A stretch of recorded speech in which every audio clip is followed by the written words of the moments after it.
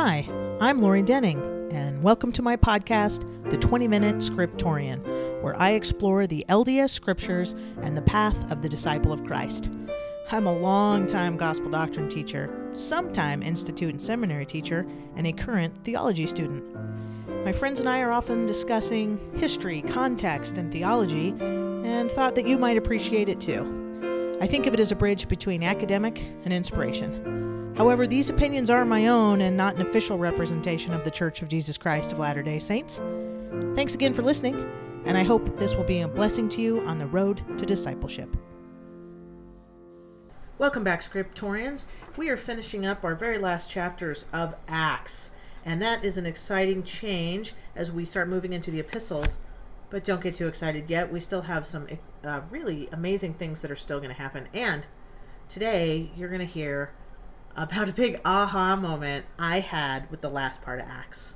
So let's jump in and see if you can see the same thing that I had never really seen before. Luckily it was called out, so I didn't make this up. But I did have a big aha moment. So Acts, as we're finishing up Acts, I was struggling a little bit to try to figure out what to say. It's a lot of chapters, but it reads a little bit, I was reading it kind of like a history. And so there was a lot of action, and then it was the second missionary journey ends, and you move right into the third missionary journey, and it's this city and this name and that name, and then these little vignettes, little stories and episodes of various things, and you kind of get this idea that the gospel is moving forth and it's growing, and you see a lot of really interesting tidbits. I don't think they're always the main point, but amazing little points that you can draw out about how the gospel is being administered and it's growing, and they're learning things and they're asking the Lord, and the Spirit's on everyone, and then they learn something new, and just see it's so similar to our day, or how the church is being administered and being revealed line upon line. You also see you see men and women working as missionaries, you see women prophesying, you see prophets like the old days, like Agabus, one of my favorites in chapter 21. You see the Romans, you see shipwrecks, you see people being poisoned by snakes and bitten by snakes. It's just kind of feels action-packed. I'm wondering, what were we to get out of this besides this step and this action? And then I remembered to take a step back a little bit. What we were talking about in the beginning of the Acts, the overview, that in Acts and in these books, sometimes it helps to take a step back and look at the book as a whole. And one of the things we talked about, was that Luke writes Luke in Acts, and he seems to be saying some of the same things about them. So let's jump really quickly to the beginning of Luke and see if we can see a couple of parallels there. Now, Luke starts out in Luke 1, and he's giving us a little bit of his theme or his point or the motif. And he says one of the things, he's like, I'm writing this down in an orderly account of events. Okay, that's what we've been seeing in Paul, or in this part of Paul with Acts, that it's an order of an events. But then he jumps down in verse 4. So this is Luke 1:4, and he says, so that you may know the truth concerning the things about which you've been instructed. So Luke is writing this to Theophilus, and he's saying that you've learned some of these, but I'm telling this story so that you may know the truth concerning the things about which you've been instructed. So let's see what the point of Acts was. That was the point of Luke. Now in Acts 1, verse 4, well, first, verse 1, he says, in the first book, Theophilus, Luke, I wrote about all that Jesus did and taught from the beginning until the day when he was taken up to heaven, after giving instructions through the Holy Spirit to the apostles whom he had chosen. After his suffering, he presented himself alive to them by many convincing proofs, appearing to them during 40 days and speaking about the kingdom of God. Verse 4, while staying with them, he ordered them not to leave Jerusalem, but wait for the promise of the Father. This, he said, is what you have heard from me. For John baptized with water, but you will be baptized with the Holy Spirit not many days from now. So Acts is going to be this, remember we talked about the acts of the Holy Ghost, acts of the Holy Spirit that's going to go out to people. Then look at the very end of Acts and how it ends. Luke quotes Paul, but then he's quoting Isaiah, and he is kind of wrapping this all up. He says in Acts 28, 26 and 27, it's actually a quote from Isaiah. It says, go to this people and say, you will indeed listen, but never understand, and you will indeed look, but never perceive. For this people's heart has grown dull, and their ears hard of hearing, and they have shut their eyes so that they might not look with their eyes, and listen with their ears, and understand with their heart, and turn, and I would heal them. So Isaiah is prophesying that there are these people that aren't going to listen. And then we flip the script. Verse 28. Let it be known, not a script, no, this isn't Isaiah anymore. Let it be known to you then that the salvation of God has been sent to the Gentiles, and they will listen. So there's this kind of wrapping up, which led me to think, well, what other parallels? And it hit me. I've been reading, this is amazing. I've been reading Acts. I forgot. This is a book. This isn't a history. It's not a YouTube video showing me the blow by blow actions that Acts and that all the people did, whether it was Paul or Peter or Stephen. It's trying to convince me about Christ and the Savior and those things that happened. So what other parallels are there that are going to show me this in Luke, that we're going to see the same thing in Acts? So yeah, it's got all this action and shipwrecks, but I think there's something more. So let's head over and take a look. I started to kind of outline how Acts and Luke were the same, and I came up with this huge list. So it really comes down to a couple of chunks where Luke and Acts, this is my aha, Luke and Acts have very parallel stories, and Luke is going to show a number of things that happened to the Savior, and then he's going to show how those same things happened to Paul here at the end. And the question that we should be thinking is why? Why is there this parallel? Because once you see it, it's fairly obvious. So there is definitely a parallel between Luke and Acts, but why? And maybe why is it intentional? What's the point? So let's go through it, and then we'll come back and see if we can answer that. First, Jesus has this journey to Jerusalem. You remember, most of Luke takes place, they're up in the Galilee, and so all of the teaching is up there. And then there's all these chapters of this big road trip where they go from Galilee all the way south to Jerusalem. So they are traveling quite a long ways, and so it's this road trip, and they have all these stories as they stop.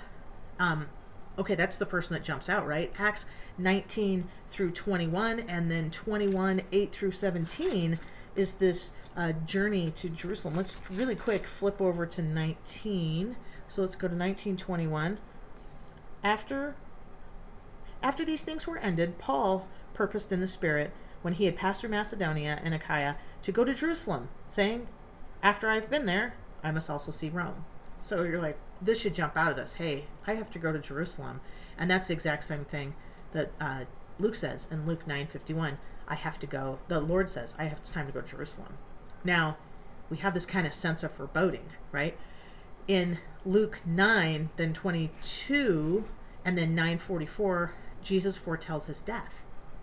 Now, we know that Paul knows that he's going to die as well. Now, he's going to die outside of Rome, but he knows that when I go here, it will be ultimately the cause of my death. So they're both foretelling their death. Then the disciples try to talk him out of it.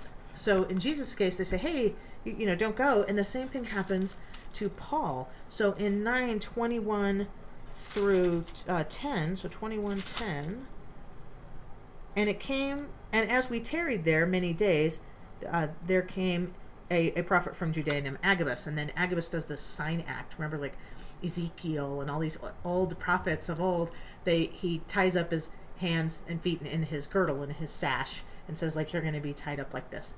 Agabus, don't think of a prophet like the prophet or like the president of the church. This is a prophet and one who prophesies. So in the sense of the Old Testament, also like Christ, that there were these ancient prophets that were still using these sign acts or these little street plays.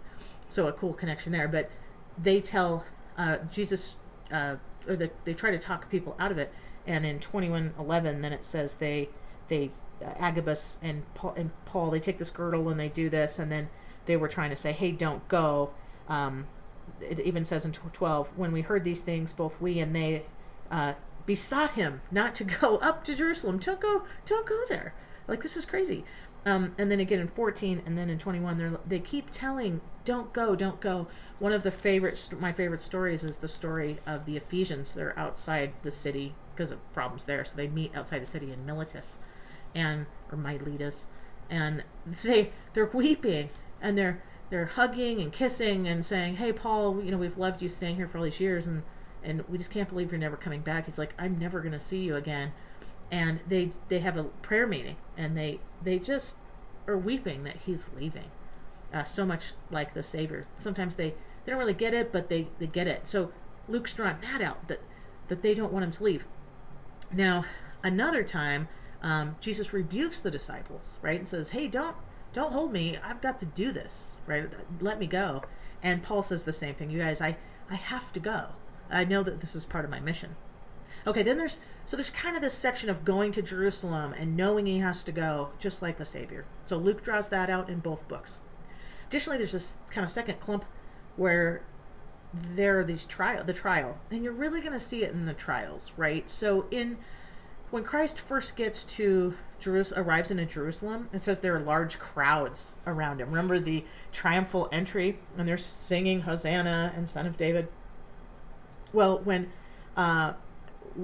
Paul gets to Jerusalem, he has an interesting response too. So go to 21:17 through 26. It's a little bit long, but he says, and we were come to Jerusalem, the brethren received us gladly. And the day following, Paul went with us unto James, it's the brother of Jesus, who was kind of the bishop, and all the elders that were present. And when they had saluted them, so when they had greeted them and declared particularly what things God had run among the Gentiles, and it says, then they heard it, and they all glorified the Lord, and said unto him, thou seest, brother, how many thousands of Jews there were which believe, and they are all zealous of the law, and they are informed of thee. And that which thou teachest all the Jews which are among the Gentiles to forsake Moses, saying that thou ought not to circumcise their children, neither walk after customs. They're like, this is bad news. So they're trying to say, Paul, we love that you taught the Gentiles, but that this is bad news. Keep going, keep reading. Go ahead and read through that. But you'll see that Paul comes, and there are great groups. Now, Jesus goes to the temple, and remember what he does there is that he cleanses the temple. But great groups gather to talk to him. The same thing happens to Paul. He arrives there and goes to the temple and is teaching there. Now, when they're at the temple, remember what happened to Christ? Some of the Sanhedrin and the scribes come to try to trick him and trap him. And right before his arrest, these scribes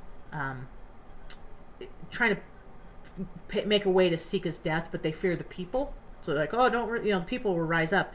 And we see the same thing with Paul. In fact, they're trying to trap him, and Paul's family, it's the first time we hear of Paul's family, it's his nephew, it's his sister's son, comes and warns the Romans that says, hey, there's this plan that they're going to kill Paul. And they actually, the Jewish leadership that's very threatened by Paul takes a vow that they will neither eat nor drink another thing until Paul is put to death. So these people are intent on Paul's death, just like they were with Christ. So another parallel. Okay, then it continues. They are arrested by Jewish mobs. They turned over to the Romans, and that's where they're. Remember then that Paul is, or Jesus is scourged, right? He's beaten with a whip, and Paul is commanded to be scourged. And at the last minute, though, there's a little twist. He says, oh, I'm a Roman. Oh, well, I guess we can't beat you up if you're actually a Roman citizen. But very similar. Why would they even say that? Again, I think Luke is making this parallel. They each come at night to try to capture Christ. Christ is in the Garden of Gethsemane, and they come to him at night rather than every day. He was at the temple. They could have picked him up any time, and they didn't. Same thing with Paul. They try to arrest him at night. Before they come before the high priest. Now, what's a little bit different about Christ is there's a high priest, but he's presented to Agrippa and Bernice. So he is gone to Herod Agrippa, just like the Lord went to Herod. But they go through this series of being presented to the leadership. And so, kind of interesting. Are you seeing it? Lastly, I think there's some great other things. So there was the trial. There's more there, so dig in. But it's really, wow, you just see it. And I just started writing all this down. The third kind of trunk of a group of this, we did kind of the trip, then the trials, and then his mission. So the Lord's mission was to the poor, right, the marginalized, to those who might have been cast out. The kingdom is for everyone. But also, just like that, you see Paul's mission is to maybe those who weren't accepted before, namely non-Jews, the Gentiles. And you see Luke teaching that more than anybody, that it was to the women and the sex workers and the publicans, and now we see the Gentiles and people that weren't always accepted. by society, and so they're very similar missions. Also, we have Christ was reassured by an angel when he was in the garden. And in Acts 22:43, we have a similar, I know, you're going to know, 22:43, that must be Luke. Sorry, that is Luke. Luke 22:43, he's reassured by an angel. But then Acts, Paul is reassured by an angel before his final imprisonment. So there's an angel thing there. Now, Jesus breaks bread with his disciples at the Last Supper, and Paul breaks bread, albeit with the sailors, right on his way back to Rome.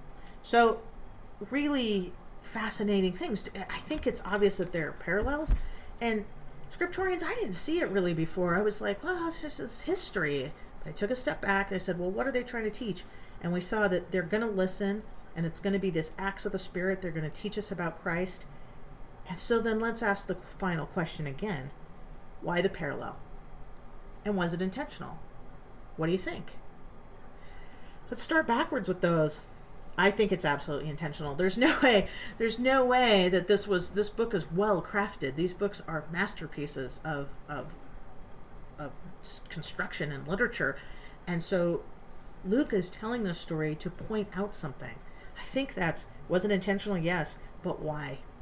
I think the parallels, I hope you have an answer. I'll tell you what my answer is, but I think it's because they're drawing attention to these are both how the Spirit worked through the Savior and now continues to work, that this is the continuation of the story, that it is the acts of the Lord and then the acts of the Holy Ghost through his apostles, that the kingdom is going forth, that it continues forth, and that this parallel is showing that it doesn't end. Just like Luke's story doesn't end with Christ's crucifixion, and it doesn't even end with the resurrection, right? He is taken into heaven, but he gives the Spirit to the church so that they can go forth, and the very end of Acts reads that way.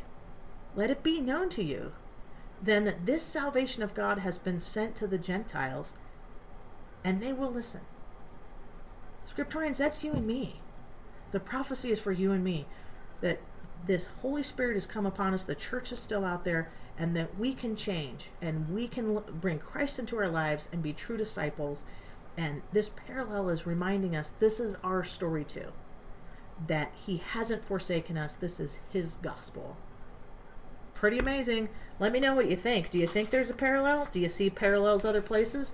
Why do these authors use these things, and why do we miss them? Well, there you go. That's the end of Acts. We'll start up with Romans next time, which is pretty amazing stuff. So we'll see you next time, Scriptorians. Keep on reading.